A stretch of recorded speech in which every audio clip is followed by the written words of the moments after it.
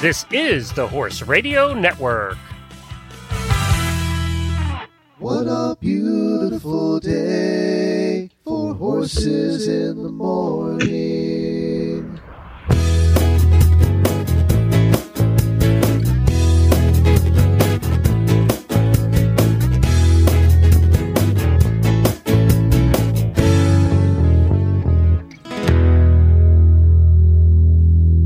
I am Coach Jen from Ocala, Florida.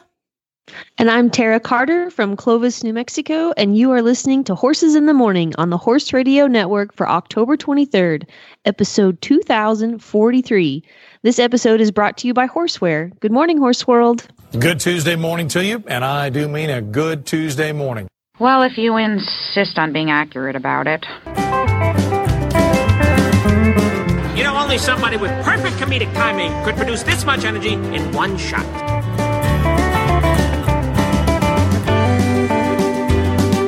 You gotta learn that your time in the saddle ain't as rough as a life in between. And the fence isn't there for you to straddle. And you can't change horses in the middle of your dream. Greetings, everybody. Welcome back, Tara. How are you? I'm doing well. Thank you. Good morning. Good morning. Tara is here every month, for those who are not regular listeners, on the Look at the Calendar, fourth Tuesday of every month. She gets to stop by and tell us all about what's going on in the Western performance world. And apparently, Fort Worth was happening since last we talked. Tell me all about what was going on there.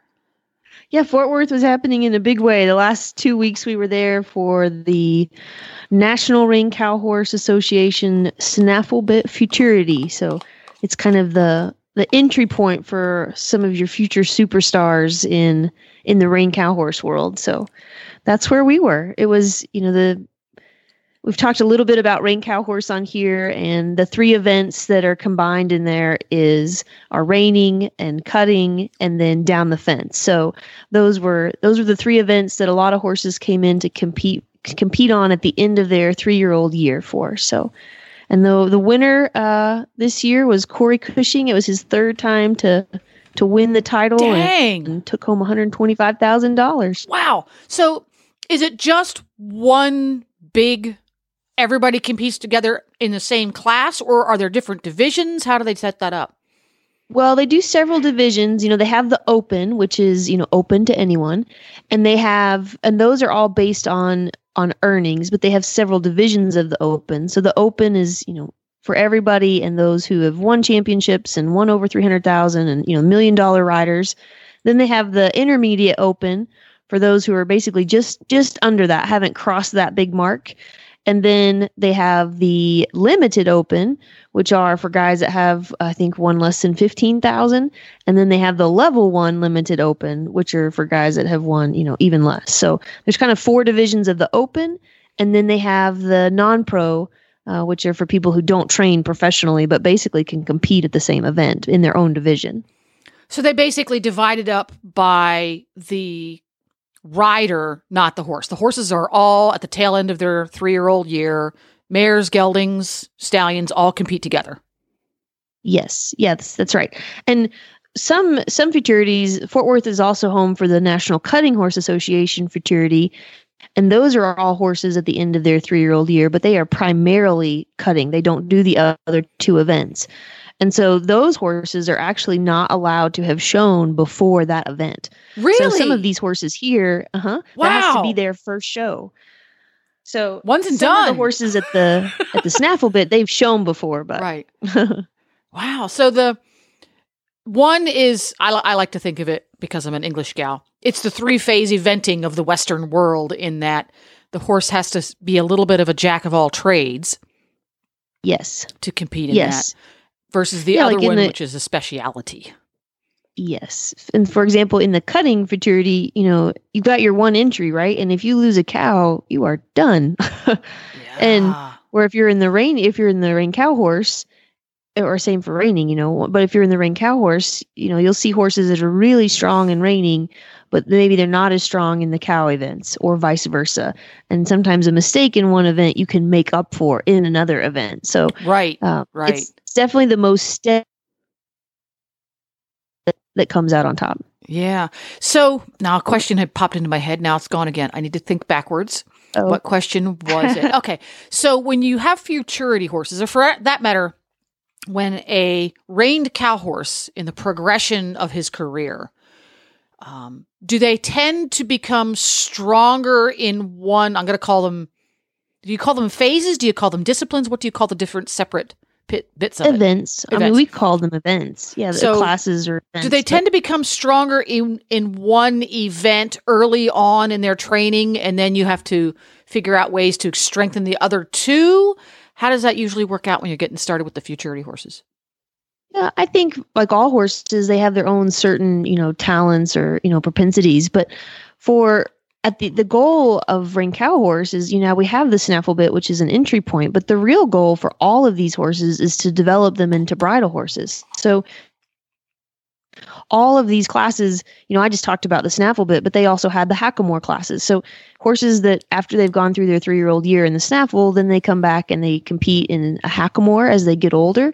And then they compete in the 2-rein, and then they compete in the bridle. So it follows the vaquero traditions. And, the ultimate goal is to have a horse that's really solid in all 3 events and in the bridle.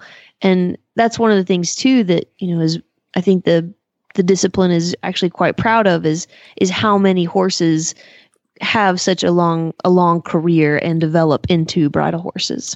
That's really cool, because so many times the futurities become so lucrative that the horses have shorter careers in an effort to get to the top earlier on. And it's kind of neat that they do that. So do they do that is it just because it's a cultural thing, or do you think that the prize money helps? It's a little of each that helps these horses have longer careers? I think it definitely, this is just my opinion, but I definitely think it's a cultural thing.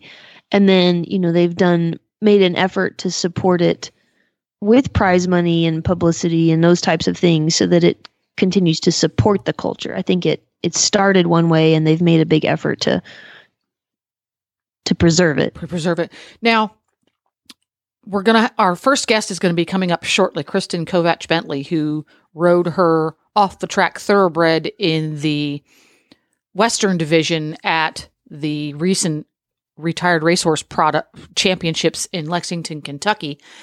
And when you get to these events that you guys go to, are they open to all breeds? Are they breed specific? Yeah, ring cow horse, the NRCHA, they are open to all breeds. So there actually was a Mustang that competed in the Snaffle Bit Futurity this year. Oh, neat. Wow, double whammy right there, Mustang and a 3-year-old. Yeah. Well, I don't know, I guess maybe he was, I don't know what his age was, because I think I'll have to check on that. But yeah.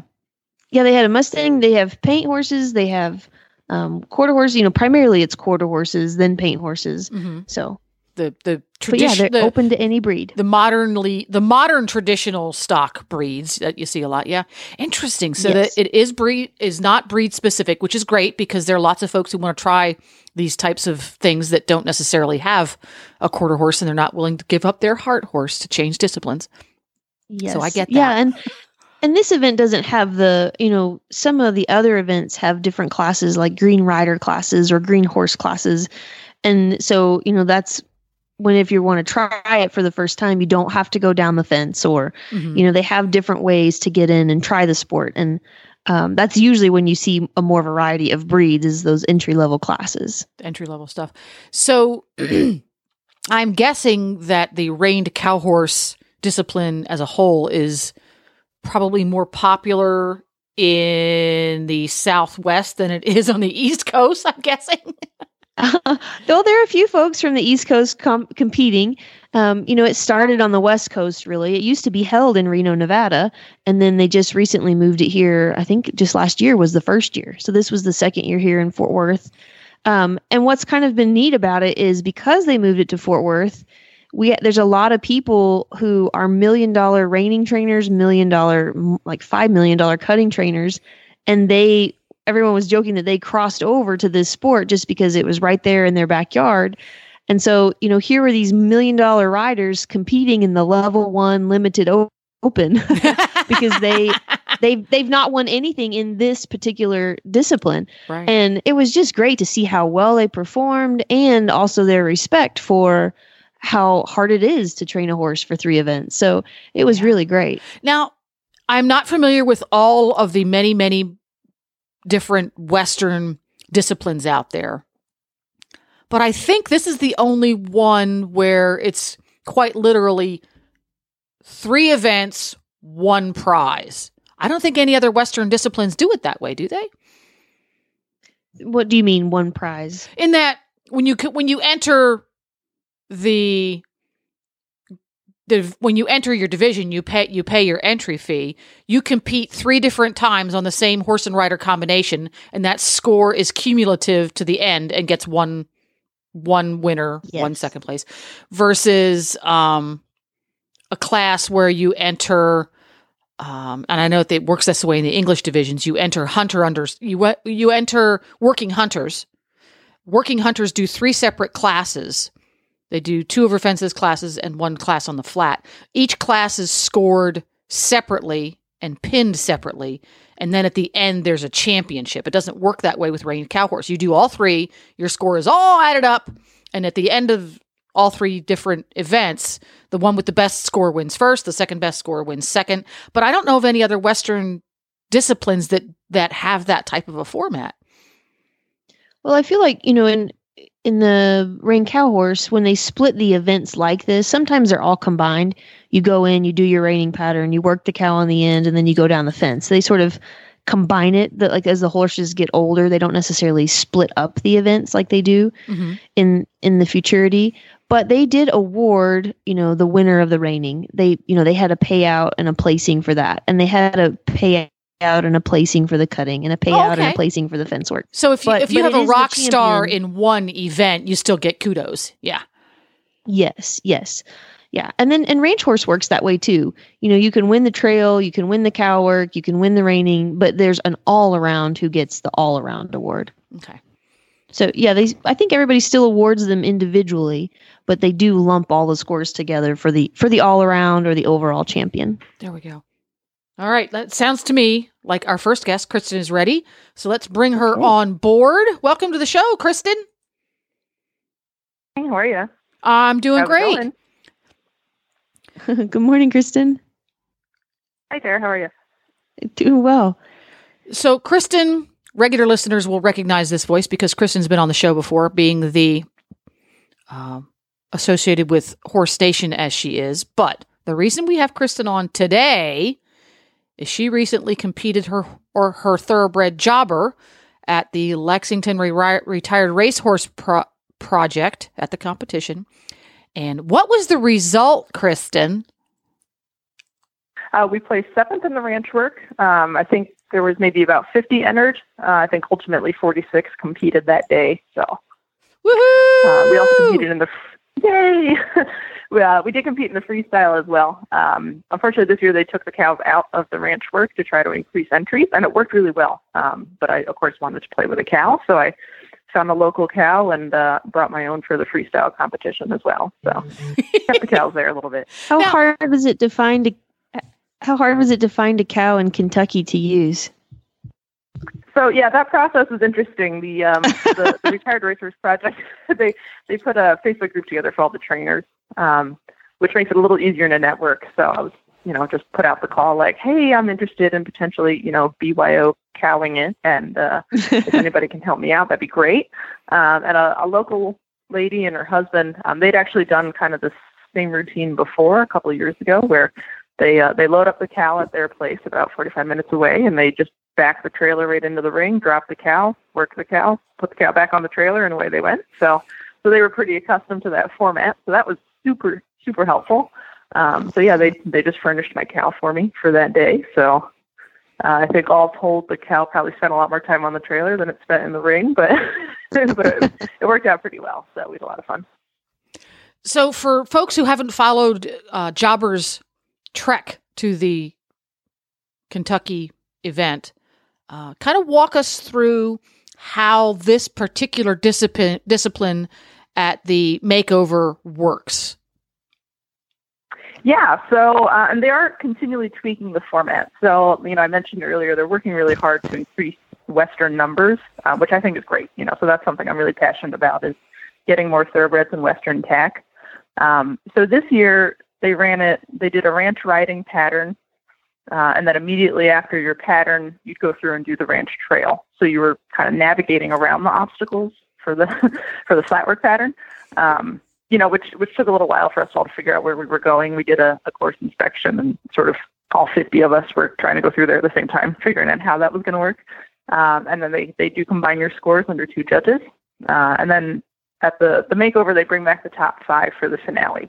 So the top 5 came back on Saturday and did a second, more complicated pattern, and then a different set of ranch trail obstacles. So I think next year they are working to try to bring cattle back into it in a way that people from home who don't have a lot of cattle could still be successful. So in the past, they ran it like a basic range cow horse. So you come in, you do your dry work pattern, and then box and fence your cow. And the entries were just dropping off every year. So this way they did bring a lot more entries in, which is good. It's really nice to see those numbers. Yeah, it's really hard when you have an interest and an affinity for the Western discipline and riding your horse, and like Jen, what we were talking about with Nigel, where there's so much value in working a cow for your horse, but it's so hard to get access. So if there's ways where you can go and do some of basically the fundamentals to prepare your horse, and then go in and work a cow in a way that helps your horse be successful, that would be wonderful for them to be able to include it that way. Yeah, for sure. So, and I think some of the problem is, even if I'll give the trainers at the RRP get a ton of credit, because, we've all been following each other's sort of journey the past year in the Facebook group, and so many people are really just out there to do what's best for the horse and practice good horsemanship. So, and I'm confident that there would be people that would just go out there and just track the cow around really quietly, and then there'd be other people, of course, that are a little more competitive and want to win and might get themselves in a little bit of trouble if they haven't had a lot of time to practice. So I think finding a way to bring the cattle back with a lower impact way is going to be a good middle ground. So there were a lot of crossovers from the eventing and dressage disciplines this year. Really? Who are like, well, yes, yeah, it was actually really cool to see. So I sort of somehow ended up sort of picking up a small flock of them, and we were all going through the course inspection together. And they were like, please, tell me how to do this, tell me how to do that. And, a lot of them, I was like, look, if you've got good flat work, you're going to be in great shape. So the coach I worked with, her background is in dressage and hunter jumper, because I figured, my knowledge I can fill in the ranch horse parts myself. But the starting the thoroughbred part, I wanted some help with. So, and, I had a great flat work foundation, and, I can add the Western flavor to that. But a well-broke horse in the flat is a well-broke horse. So a lot of them, they were successful for sure. I think the top 5 were real, like, true blue ranch riders. But, it was neat to see a lot of people trying that discipline for the first time. So hopefully, maybe the spark has been lit and they'll try it again at home, but we'll see. So, but yeah, it was a lot of fun, a lot of interesting conversations to be had for people who are like, this is my first time in a Western saddle. So they went out there and gave it a good try. So. Do they award the divisions differently? Do they allow you to compete in both divisions, or? Yeah, so at the makeover, you can choose up to 2 divisions, and you only have to choose one. So some people were there just for the ranch. There are a lot of people there just for the eventing or just for the dressage or what have you. So there's, I think, 10 events total. So you can cross-enter, in some pretty creative ways. I think there was one cross-entered from the field hunter and the ranch work. With a gentleman who's good over fences, but also has a really strong ranch background. So he put the horse in both. And with the sale component there as well, sometimes that can really help market your horse, to be like, hey, he was out with the hounds yesterday and he's in with the cows today. So I think a popular combination seemed to be the ranch and the competitive trail. So, and there were a couple similar aspects between both. Some of the trail obstacles were similar to the ranch trail. And of course I did the freestyle and the ranch, and so it definitely made for some interesting crossover opportunities for some of the English riders to give it a try. So it was neat to see. So tell us a little bit about Jobber. how you came to have Jobber, what made you want to do ranch work with him, and things like that. Oh, Jobber. I originally actually started following his story. An acquaintance of mine was his exercise rider on the track. He did all of his racing up at Woodbine and Fort Erie in Ontario. He's an Ontario bred, 2009 model. So he's a little older. He did not start until like the end of his 3-year-old year. He's not a particularly big horse, so, this is pure speculation at this point, but I just wonder if he just needed a little more time to try to grow and catch up with everybody else. He's just a little guy, like maybe 15.2, 15.3. So Jackie was his exercise rider. She put in a word, with his connections that, hey, when Jobber's ready to come off the track, I've got a home for him, so you just let me know.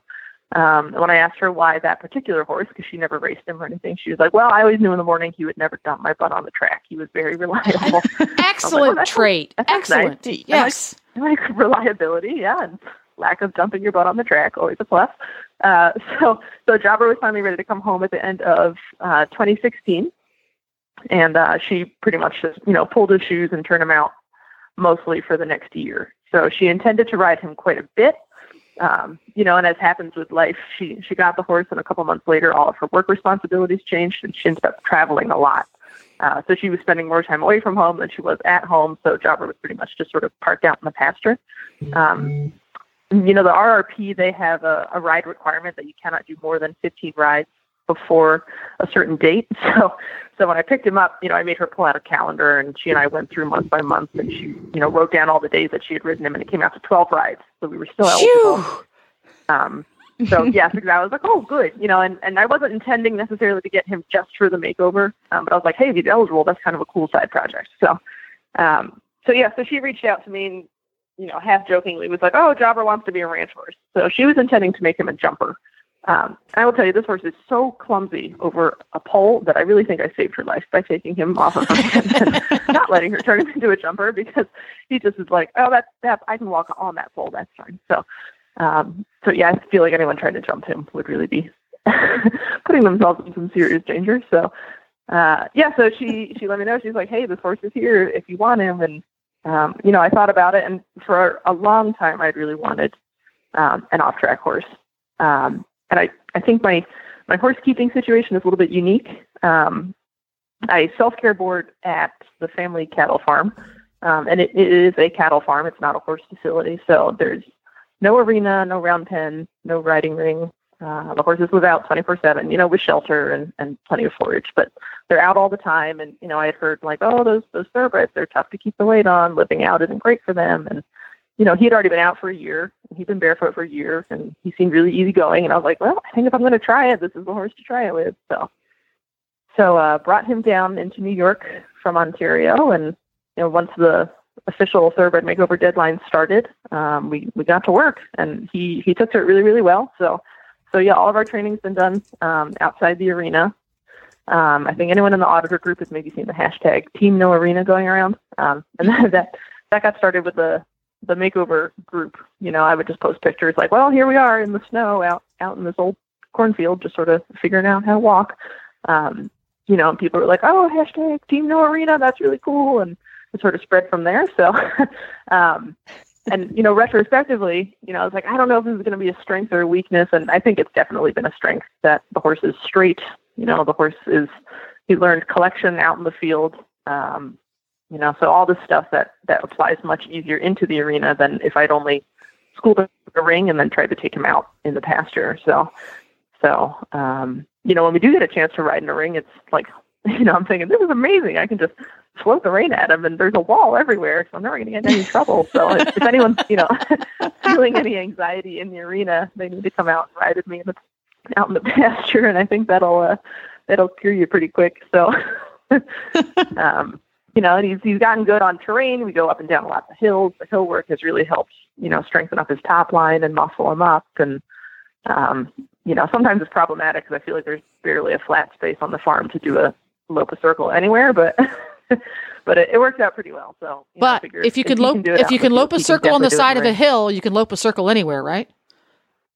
For sure. Yep. And, again, it's helped him get so much stronger. So I love looking at pictures from when he first got here and pictures of what he looks like now. And, it's almost two different horses. He's just so muscled up and got weight on, and I think he's happy. I mean, he really, really took to the cattle, like, amazing. So the barn that Jackie had him out in Ontario, they hosted team roping for practice, I think like maybe one night a week. So he got to see a lot of cattle. He wasn't working them, but he got exposed to them. And this horse is so easygoing. I could probably put him in a field full of llamas and he would work those too. So he just has the right mindset for it. But he's taken to the cattle so quickly. And actually, the problem I'm going to be working on over the winter is curbing his over-aggression. So he tends to get a little lungy, which, you don't want. So, so I'm working on him, continuing to read cattle and work cattle, but not be, coming at them teeth agape. So he gets a little too into it.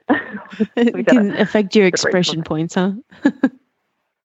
Yeah. I'm like, we don't want to be asked not to come back anywhere for roughing the herd. So we do have to be a little careful with that. So now that the makeover is behind us, for 2019, I'm hoping to show him in New York State reined cow horse. The New York State Association, they have some great green horse classes. That'll be a good intro for him. He will be 10 next year. So, technically he should be showing in the bridle, but he's going to go in the Snaffle bit probably another year in the green horse classes, and we'll start to transition him up and get him bitted up a little more and just see what he likes. And, if he never takes to the bridle, then we'll just show our green horse classes and then find something else to do. So, you don't really have like a big agenda for this horse, but he's just such a good working horse around the farm. And a comfortable trail horse and just so reliable. I think he's going to be the real stereotype breaker for off-track thoroughbreds in the Western world. So I'm pretty confident I can take him almost anywhere, and be successful and hopefully change some minds about thoroughbreds and just sort of be a little ambassador for the breed. So, those are our small goals. Nothing real lofty or anything. Changing everyone's mind. Well, there you go. Well, it sounds like you had a blast taking Jobber to the makeover. Does this inspire you to perhaps do another makeover with another horse in the future? I think in the future I would definitely like to, for no other reason, just to get down, to the horse park. Special Jobber's, my first thoroughbred, so it was just so much fun to trail ride around, KHP pretty much wherever we wanted to go. So, I put him through the head of the lake because why not? It was there. All the water complexes he went in. So, just for that aspect to go down and ride at the horse park was really cool. But now I've made so many friends through the makeover, and there's like a guy in Florida who's like, oh, come down anytime you want. There's folks in Virginia. And I'm like, come down to Florida. Because, yeah, come down. I'll have to hook you up with my friend Travis. He's in Ocala. So there we go. You guys can maybe go trail riding together. He's got a great little thoroughbred. He, I think, was 4th. Wow. He was in the top 5. So, my God. Yeah. So, I mean, literally there's, ranch horses and thoroughbreds everywhere. So, but in the future, I would definitely like to do it again. If nothing else, to prove that Jobber's not a fluke.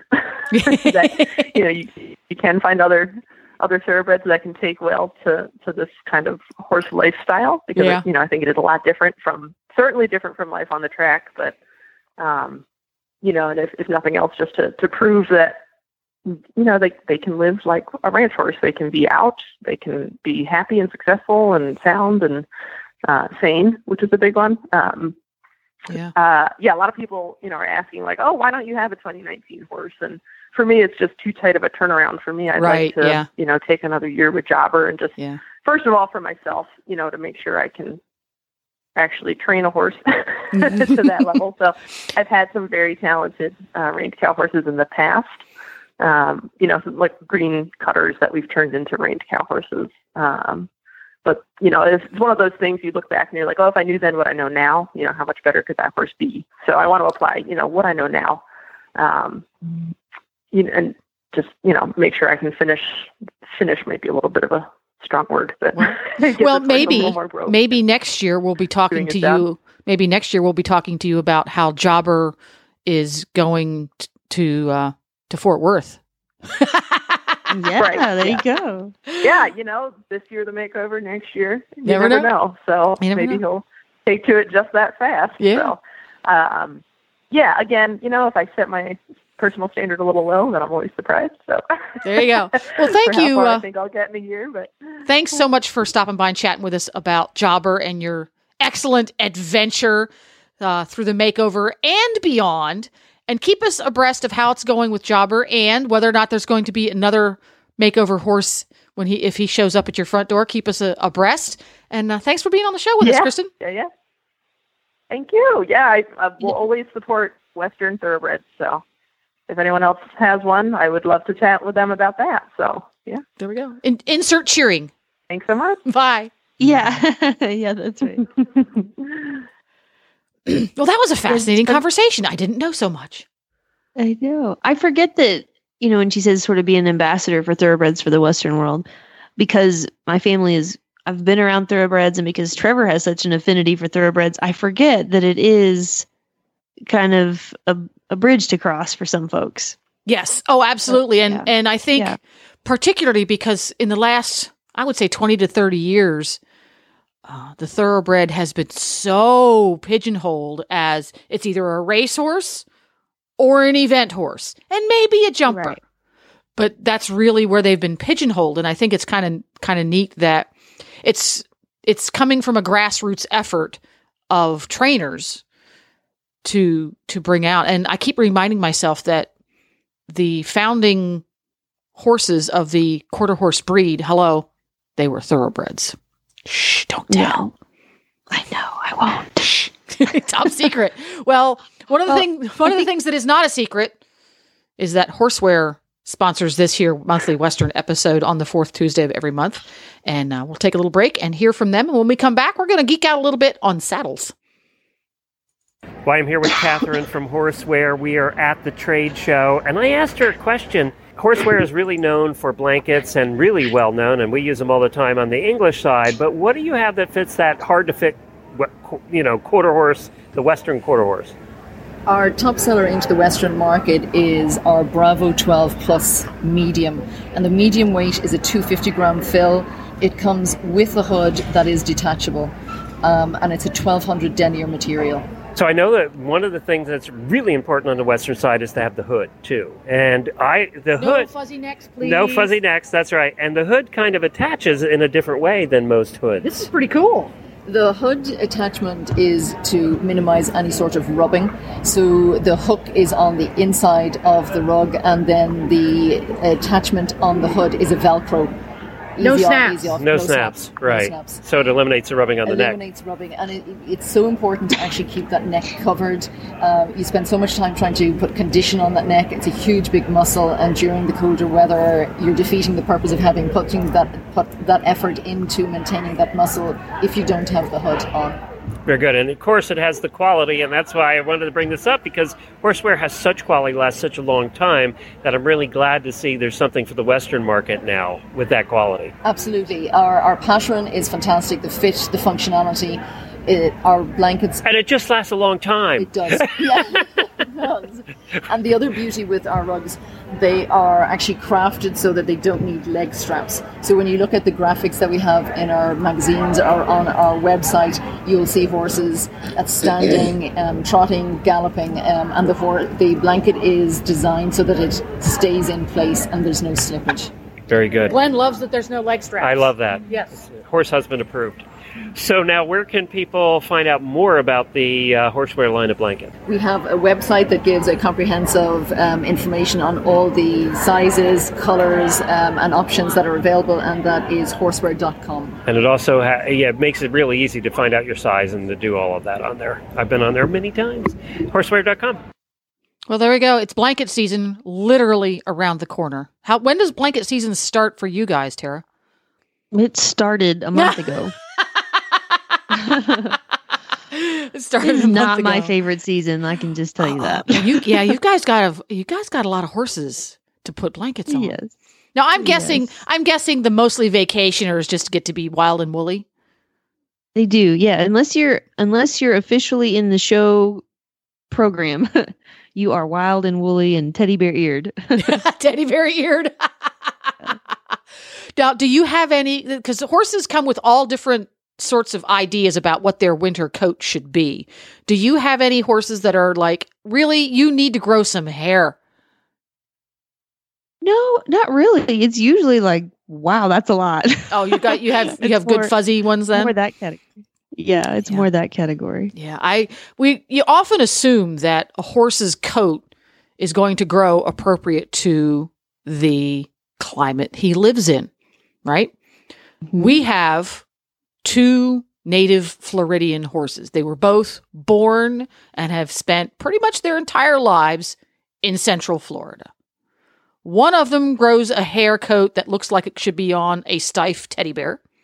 And the other one looks like a grizzly bear. So funny. It's like, you got to bring them to New Mexico for a winter, and then they'll be like, oh, Florida's not so cold. I don't get it. I don't know.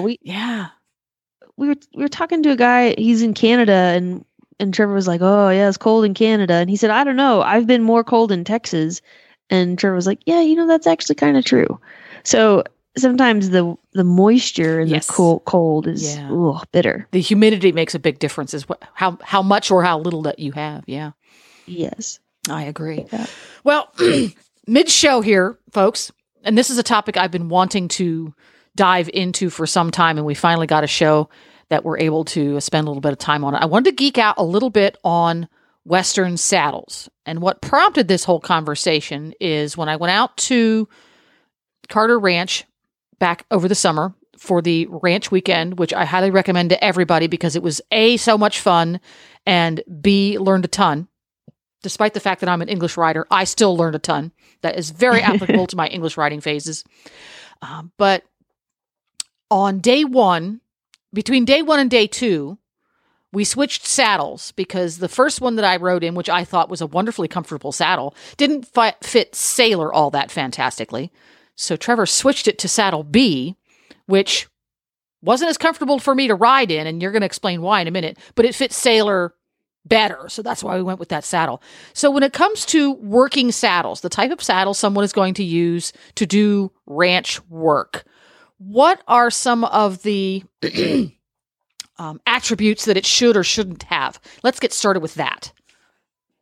Well, basically the most important thing, if you really are going out to do ranch work, is that it hugs your horse closely, and that the weight, like sometimes longer bars, so long as it's not too long, that gives more surface area basically. And I'm not a saddle expert, so I'll just give you the reasons we make decisions. Yep. So don't be like, oh, that's what she said and that's totally wrong, but it's what's working for us at the moment.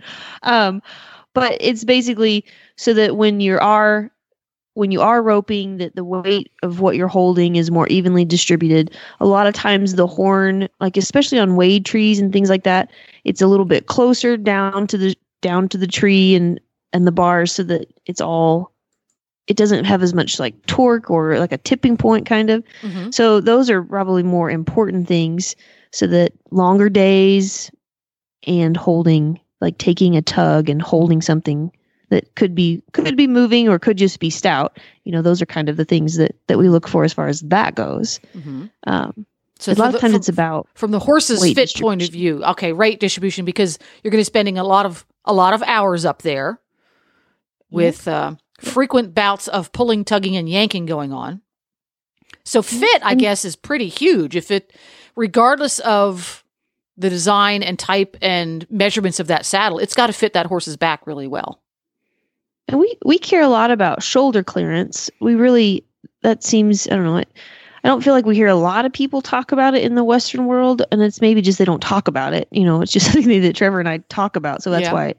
But we care a lot about that. But sometimes we would go the other way, and we would try to get a wider gullet, and some horses need it, but we would try to get a wider gullet for better shoulder clearance. And then what happened is it was too much, and it basically caused the saddle to shove down on the horse's back and shoulders. Don't want that. So it's sort of a fine line to get that. Yeah, you want more shoulder clearance, but you don't want so much that now you're downhill and have a huge pressure point. Okay, so from the rider's point of view, what are the attributes we're looking for? Well, for us, we care. There's more to a Western saddle as far as leather and pieces and all of that. So sometimes it's harder to get closer to your horse. Mm-hmm. Whereas, in dressage saddles and English saddles, there's not a lot there. Less. Yeah. It's the postage stamp. Yeah. But at the same time, the difference between, some of the really great dressage saddles are that the way that they put your leg into position and that you are closer to the horse. So it's so much too about the design, not just about the amount of leather or the thickness of leather. Okay. So that's interesting that it does. It's two different attributes. It's not just the amount of leather, but it is how it is applied to that tree underneath of it.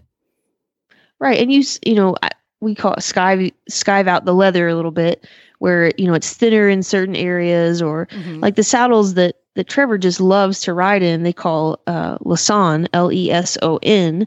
And the saddle maker, his wife was actually a dressage rider, and she helped him basically create sort of that closeness and that contact and that feel in that Western saddle.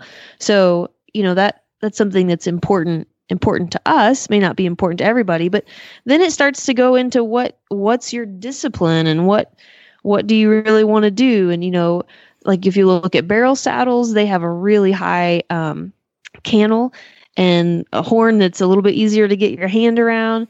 And they kind of put you in a more forward position because, your horse is flat out. Right, hopefully your horse is flat out. And so, that's where their weight goes to tip. And so you've got to be athletically in position at that speed and at that weight distribution. So makes sense. There's, that's a whole different ball game. And so like we have some folks that, they ride in their barrel saddle because they feel super secure because of that basically high surroundings, but it can be harder for them to get in the right position for different things because it isn't already putting them in that more forward position. So that's where we start to get into disciplines versus, multiple disciplines versus, what do you want and that kind of thing. So for the reined cow horse, you are doing 3 different events. Is when you choose a saddle to be competing and working in reined cow horse, because you're doing very different things with the same horse. And when you're competing, you're not necessarily in 3-phase eventing. You go back, you change your tack, you start all over, you go to the next phase. You don't go cross country in a dressage saddle. But in reined cow horse, you use the same tack for all of the events. So is the saddle you're choosing to do that in something of a hybrid, or is it more simply a really good quality working saddle? Does that change the scene a little bit? Well, we've talked about how you could just be in a reining saddle for reining, and you could just be in a cutting saddle. And here's my hang on a second there. You're fading out on me. Are you still there? I'll re-plug it in. How's that? Okay. Is that better? Count to 5 for me. 1, 2, 3, 4, 5. Oh, we're back. Okay, sorry. We'll start at we'll start at the beginning of reined cow horse saddle. Okay.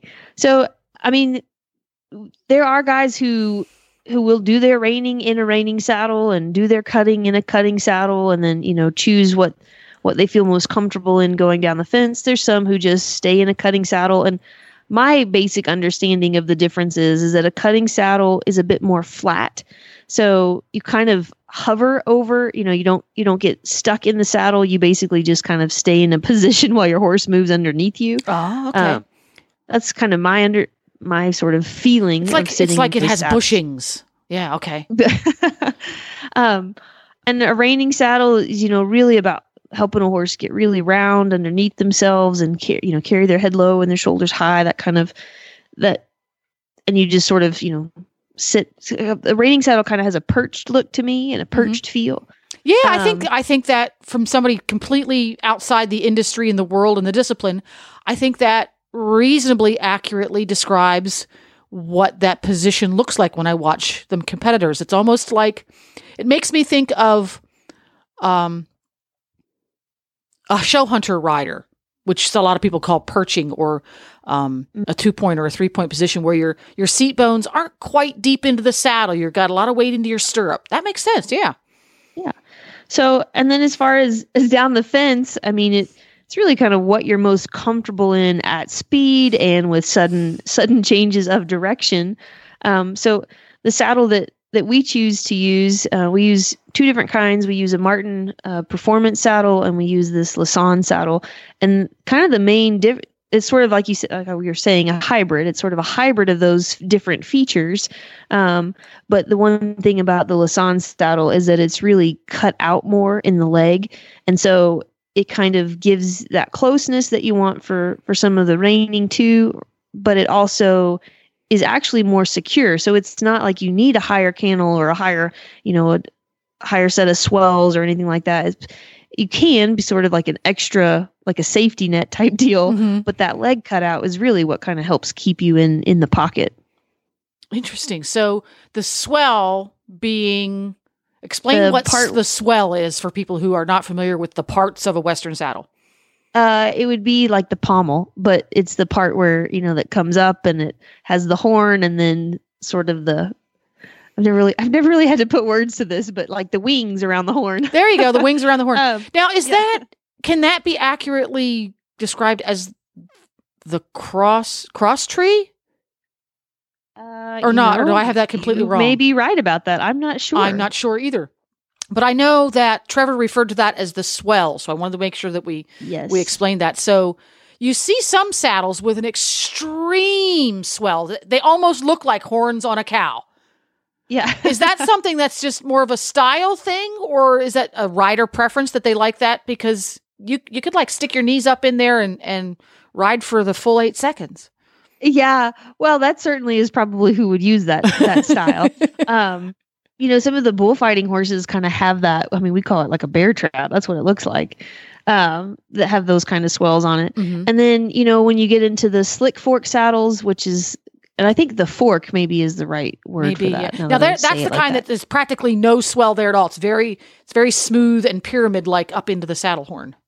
Right. And that's typically goes with your wade trees, again, for the closeness of the horn to the bars and all of that. But and then you have what they call bucking rolls. And so that kind of acts like the swells. So it, it helps put your leg where it needs to be, but it kind of stays out of the way of what your primary function is in that saddle, which is roping. So that's kind of, that's one way. And then, Aussie saddles don't have a horn, but they have, to me, sort of somewhere between a swell and a bucking roll type look. Mm-hmm. Yeah. Now, and endurance saddles are kind of like a slick fork type. A little bit. Yeah, you're right. Yeah. You're right. Now, for the purposes of the type of events that you guys do, are you allowed to compete in something less traditional, for example, an Australian stock saddle, or are there rules that say you must use I'm using air quotes, Western saddle? I have never wanted to, so I've never looked at the rules to tell you whether that is true or not. I'm just curious. So I don't know. I've paid more attention to the rules about, different associations have different rules about the type of curb strap or the length of shank or, those kinds of things. So we've paid more attention to those rules than I ever have about the saddle. So that's liable to be different within each individual breed association or competition association. I'd have to look it up. I don't know if there is a rule that says you must ride in a saddle with the horn. I don't know if there's a rule. I think it's more like, why wouldn't you ride in a saddle? Mostly because sports and in Trevor's division you rope. So, right. So obviously, and that's the other thing, a cutting saddle, a barrel saddle, they have a thinner horn, like it's more like a post, well, some people call it post. Anyway, it's thinner and it's mostly just a place to hold on to and push yourself into position. It's like in a Western pleasure saddle. It's decorative. Horn, yeah. Yeah. A little bit. Well, it has a function, but the more you rope, basically, the stronger and the stouter the horn is. And the bigger the horn is, the less amount of turns or dallies you have to take. So that's kind of the idea too, is that there's different reasons for choosing different styles of horns, and it's primarily for holding on, or roping. Those would be your kind of two. Yeah. Pieces. Cool. So then, and this is, I could go off topic. I need to write this down for the next show, because now I'm curious about when you're roping, dealing with different sizes of cow, whether or not it's a young cow or an old cow or a cow that's been roped before. But we're going to get into that a different day, because I will go on and on and on. And speaking of saddle fit and horse comfort, we need to talk a little bit about the Total Saddle Fit Shoulder Relief Cinch, which improves saddle fit and horse comfort, as you mentioned early on in this conversation. Shoulder freedom is key, and the center of the cinch sits in your horse's natural groove. And while the sides are set back a little bit so they can attach to the latigos further back and prevent the saddle from being pulled onto the shoulders. It also allows for a little extra elbow clearance, and it uses an interchangeable liner system. One cinch can be used with either the limestone neoprene, wool felt, or wool fleece for easy cleaning and flexibility. You can purchase the liners separately, or you just buy the cinch you want with the liner you want. And the shoulder relief cinch is now available for Australian and trail saddles, the ones with a English style looking billet, but it's wider than an English saddle is. They come with the 1.25 inch buckles on them so that you can fit it on your Australian saddle. And you can find the Total Saddle Fit shoulder relief cinch at your local tack supplier or online. If you want to learn more, you can go to totalsaddlefit.com. So there you go. And now, going to take a little talking break, and we're going to hear from Jared Rogerson.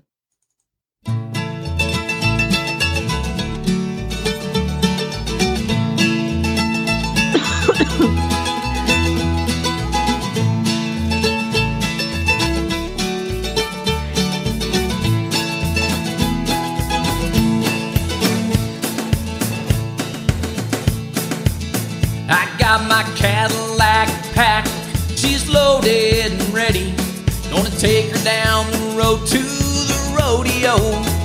And with a new tank of fuel and a cool Mountain Dew, I'm gonna do just what I wanna do. We'll be riding wild ponies and chasing pretty girls, shooting for the title, the champion of the world. We'll just show up, take the money and run. Even if I don't win, well, I still have fun. Just riding wild ponies and chasing pretty girls, driving all around the world.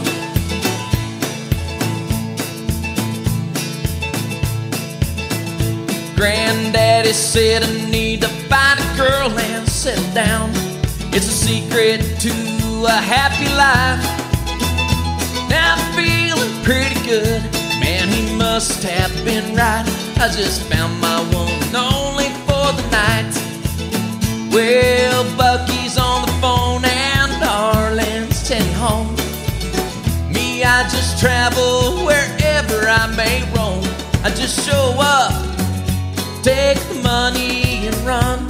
Sometimes I don't win, but I still have fun. Just riding wild ponies and chasing pretty girls, driving all around the world.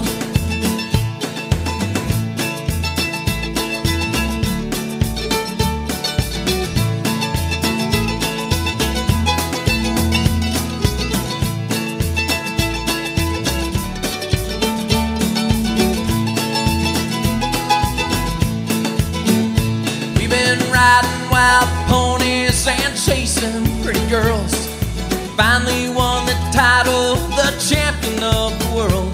We just show up, take the money and run. Even though I always win, well, I still have fun. Just riding wild ponies and chasing pretty girls, driving all around the world. We'll be driving all around the world, another 500,000 miles around the world.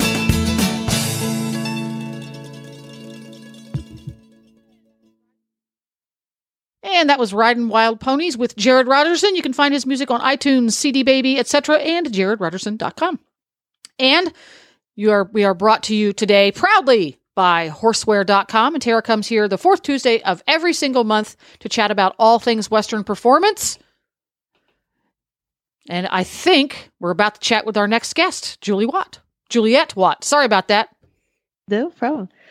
So do you have her ready? Or we do. Welcome to the show, okay, Juliette. So, well, I wanted to... Oh, hey, Juliette. Good morning. Good morning. How are you? Very well, thank you. Well, I'll just give you guys a little bit of a heads up about Juliette. She is an incredible lady who has accomplished quite a lot.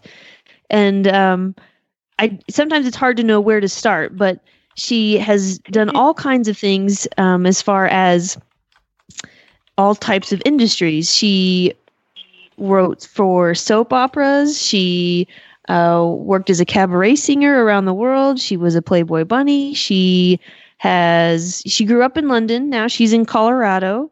She has she's a pilot. She's a master pilot instructor.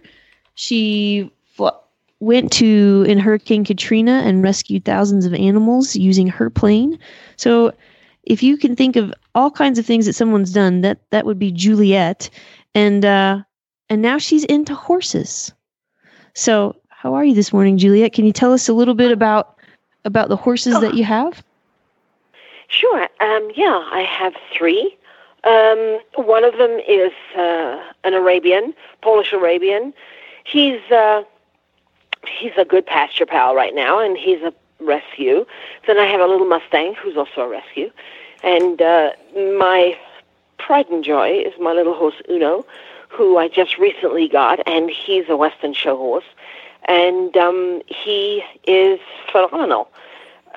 Quite an education watching him. So they all live at home with me here in Colorado, which is great. And we're just about to go off to another show next week. So what caused you to get into horses, Juliette? Well, I was a stunt rider when I was a teenager, a kid. And I've always loved them. I've always felt a great sense of spirituality and peace with them, but I've never really understood them. I never really, understood how they thought, but I've always absolutely adored them, like a lot of kids. I think it's a fairly common thing. But back in London, my mother said I had to pay for my horse, so I signed up at the MGM studios next door, and I was a stunt rider for a couple of years until one too many hospital visits. Mother pulled me out and sold my horse, and that was the end of it. And then there was a huge gap. And then came here with my husband. We went to Utah first, and we were working for Best Friends Animal Sanctuary, which is where we did all the Hurricane Katrina work. And I was the volunteer coordinator, basically, and helper in the horse department. And was just watching them using a different kind of training with their horses that I thought was bizarre, actually. I did not understand what they were doing. So that gradually unfolded into learning what they were doing, and they were emulating the teachings of Ray Hunt and Tom Dorrance and the kind of way of doing things. And it kind of got me back in because I said, this is so different. This probably requires great, extensive studying, and I love that. I love something that will take years and years and years to master. So that kind of drew me back in, and Zelda, my little Mustang, was the first horse that I got from Best Friends and started the work on and realized, how incredibly wonderful it actually was. So that's the sort of foray into the show world. My first show was on Zelda with you, Tara and Trevor, 4 years ago, where I just got the bug, and I suddenly realized, this is a purpose for horses. This is a really wonderful purpose that, when those gates open and you go into the show ring and the gates close, you're on your own, and it's you and your horse, and it's just a wonderful connection to learn how to make a horse or create a sense of perfection in that ring for 2.5 minutes. And then, bang yourself on the head as you come out because you realize you did something silly. But it's just an incredible sense of purpose as far as I'm concerned. It's not sort of, riding out for lunch with a picnic or walking around the woods. It's getting your horse and you to actually go out there and do something. And that's what I love about it. I love the constant, the end of the horizon of this, becoming a master of this is something that takes years and years and years, and I like that too. Is that a comprehensible answer? Yeah, that's great. It was neat because I didn't think about that when we were talking this morning about the different classes that you can be in, and we talked about how the green classes and the green horse or green rider classes are great intro classes when it comes to some of the Rein Cow Horse associations, and that's more likely where you see all breeds. And that actually was your first show, was a green class with a Mustang and a Polish Arabian, right? It was hilarious. People would look at me sort of going, what is that? And of course the Arabian was, bless his heart, had no business being in there. He was terrified of everything. But it was interesting because I didn't know anything. I mean, I had to go and ask the judge, is it okay to wear this hat? Because of course I had the wrong hat. And it just so happened because it was the green class, they're very forgiving, and he sort of nodded in my direction. And so little things like that, you suddenly start watching what other people are wearing, what the professionals are wearing, and you go, that looks much smarter, And so as you get better, so you start to really want to even look better, And I think there's a lot to that, Tara, definitely.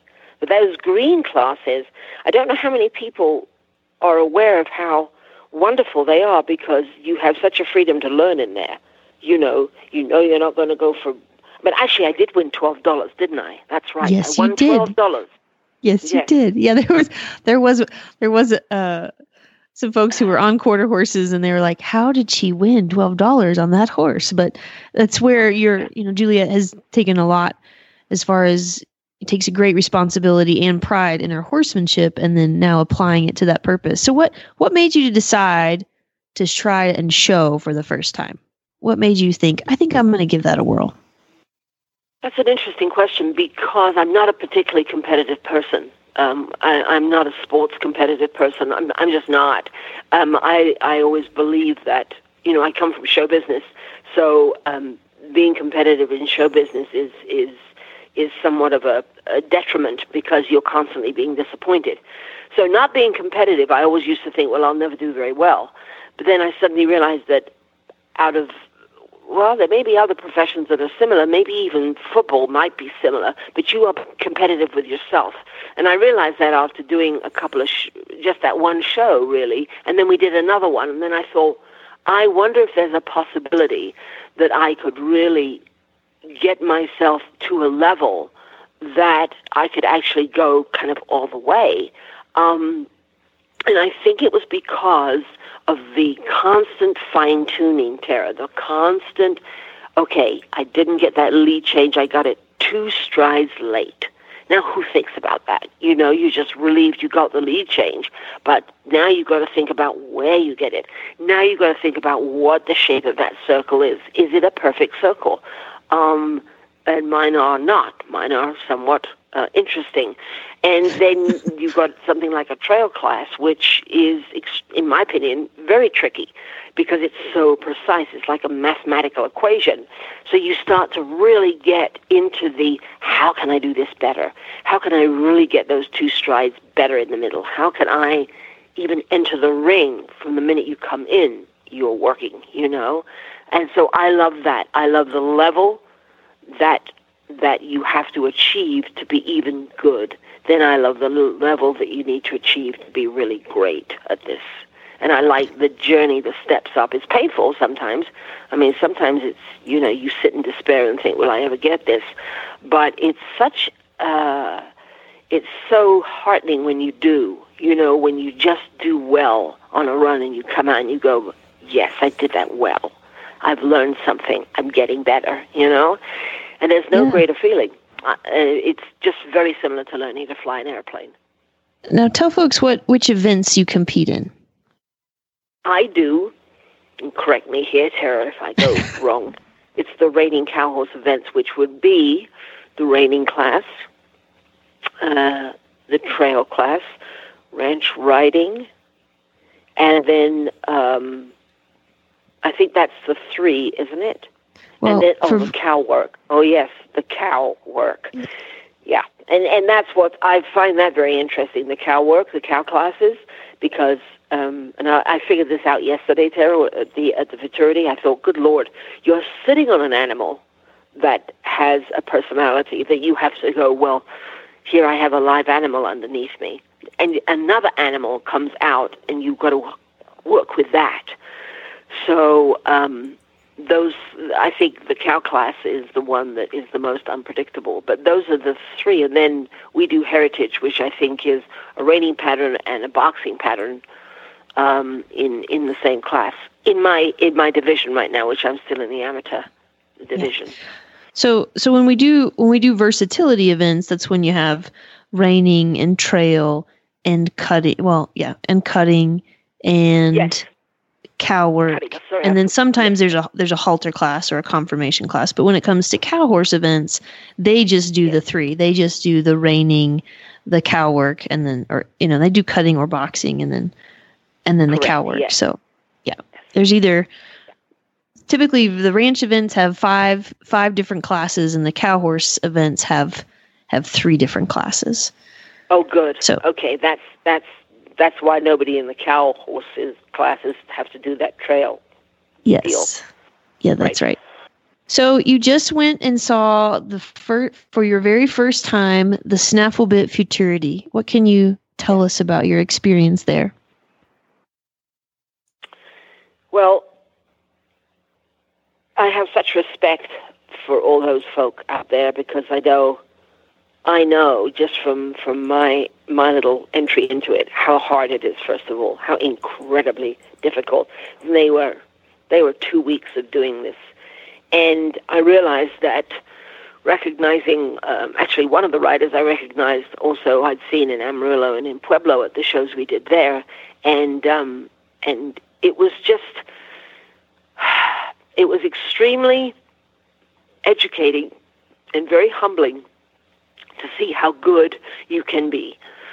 And I think these guys do it year after year after year. I mean, that's what they do. But it really helped me watching them. I must have watched all of them with great intent to see their body position, and I know that what you see in the show ring is a result of all the training. But I kind of I don't care about that. I was watching what I was watching, and what really struck me was the riders that did the best were the stillest, the most still in the saddle. They went forward to go fast. They sat up straight to go slow. In the cow work, in the herd work, in the cutting, all of it, their stillness, their oneness with the horse, I think, is what really struck me. And when they become part of the horse, then they did a much better run, and they were also very calm. Some of the riders were tense, some of them were nervous, and it's amazing. You can actually see that and feel it. And so what I learned was that's the best of the best, and those guys work really hard, and it's very physical. And you have to just go, okay, well, let's aim for that kind of a look. Let's aim for me and my horse to look like that. And then I was just studying them. I was just watching real hard how many used their legs a lot, how many didn't, and again, the position of their bodies when they did do lead changes. And I mean, I could go on. It was wonderful. It was like being in a super duper classroom. So when Juliette came, she went to the finals. And so that's where, over 200 horses competed at the Snaffle Bit, and the top 25 made it to the finals. And what they do is they do the herd work beforehand. So they get that score under their belt. And then everyone comes in, all 25 horses do their reining pattern. And then they come back in and they do the fence work, which is where they bring the cow in, they hold it on the end, and then they take it and run it down the fence and then circle it, figure 8 the cow in the middle. And they say that, and they don't tell anybody the scores. So can you describe to people, Juliette, what that environment is like? Because that's your first down the fence experience, right? As far as that kind of an event. Yeah. I mean, It's pretty electric. I mean, first of all, it's absolutely, you have to, you say to yourself, well, don't be terrified, because, you would like to do that one day, but you right. But I watched, I think it was Matt Koch was the one that had the whole place absolutely screaming, because he was like the little demon on the back of his horse. I mean, it was extraordinary, because you realize the level of danger,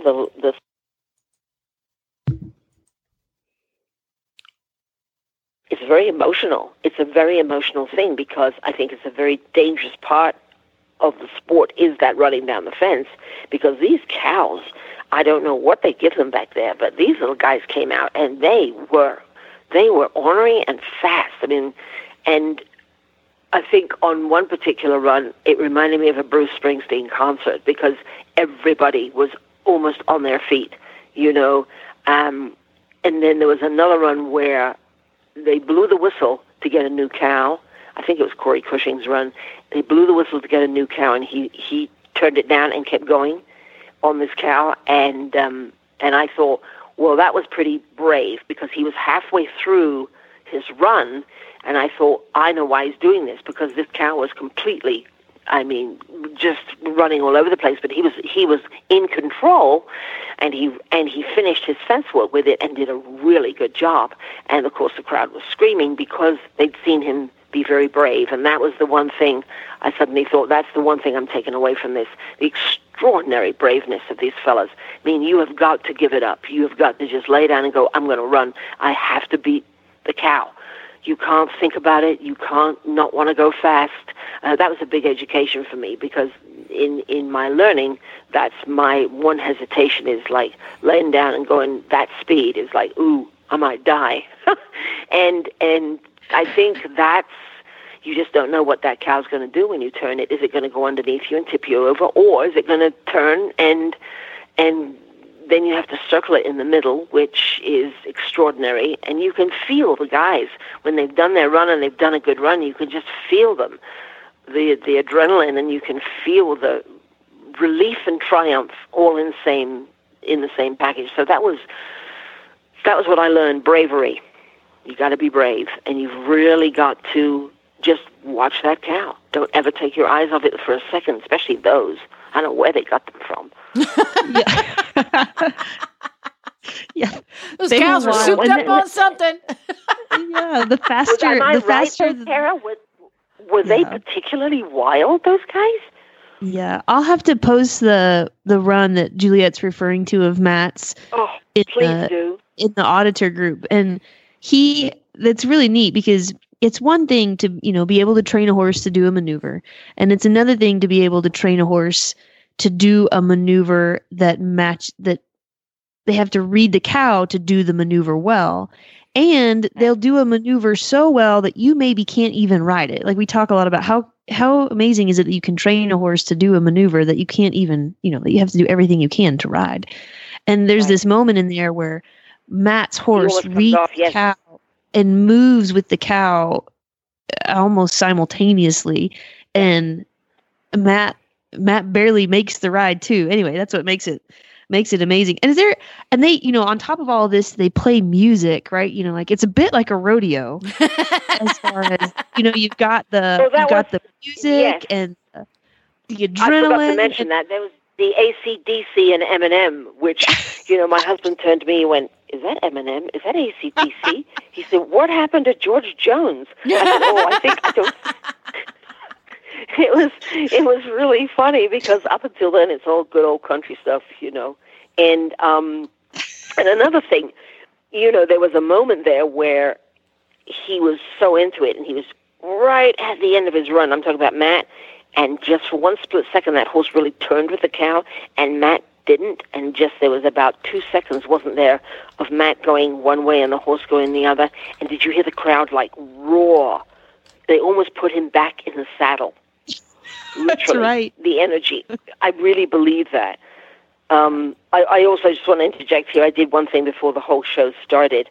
The announcer, the guy that announces, I adore him. I've listened to him now for 2 weeks, and I went up to him and shook his hand and told him how amazing I think he is, because if my husband's a voiceover artist, and for him to do what he does for 8 to 10 hours a day, every day, and still have the same energy in his voice and the same clarity at the end of the day was something special. So I just wanted to interject. I just wanted to go tell him that because I just adore him.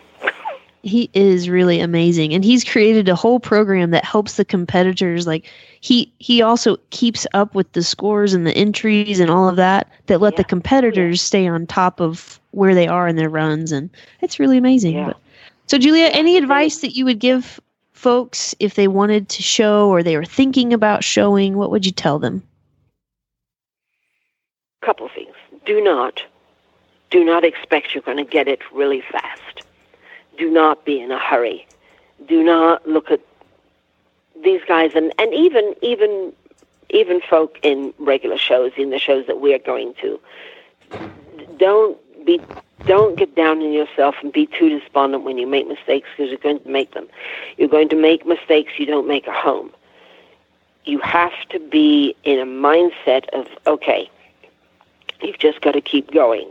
You have got to take it one step at a time. You have to look for a 2 to 5% improvement, every time you go to a show. So that's like almost per year. If you can get a good 5% improvement on yourself, you're doing good. But do not be in a hurry. And I think a lot of people want to win. They want to win the money. Not that there's that much in the AQHA, but nevertheless, there's this winning thing that you really have to get rid of. You have to leave your ego and your need to win aside, and you have to really put yourself in a state of, this may take me some years to become good, to become one with the horse, and to learn. You have to learn how to learn all these patterns as well. You have to memorize all this stuff, which drives me nuts because that's not my favorite thing to do, but you have to learn that too. And you have to really try and not be nervous. So there's so many things, but my advice to anybody new would be, watch other people, watch the best, watch someone who you think is really, really good. Talk to them. I mean, when I came home, I picked up the phone and I called Matt Koch and had a little chat with him, and I just told him that it was brilliant what he did, and we just had a little chat about how he did what he did, and I learned a little bit more. Just be brave and go up and talk to these folk. Just constantly put yourself in a learning frame of mind, and do not give up. Just don't give up. That's the main thing. You're riding a live animal. You're not flying a machine that will do exactly what you tell it to do. I think that's the most important thing that I see people. They get so frustrated with themselves. I've seen people burst into tears after a run. Really, you shouldn't do that. That's not.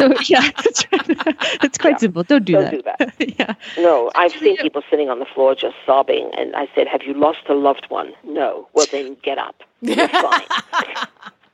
You know what I mean? Making it real here, man. Making it real. Yeah.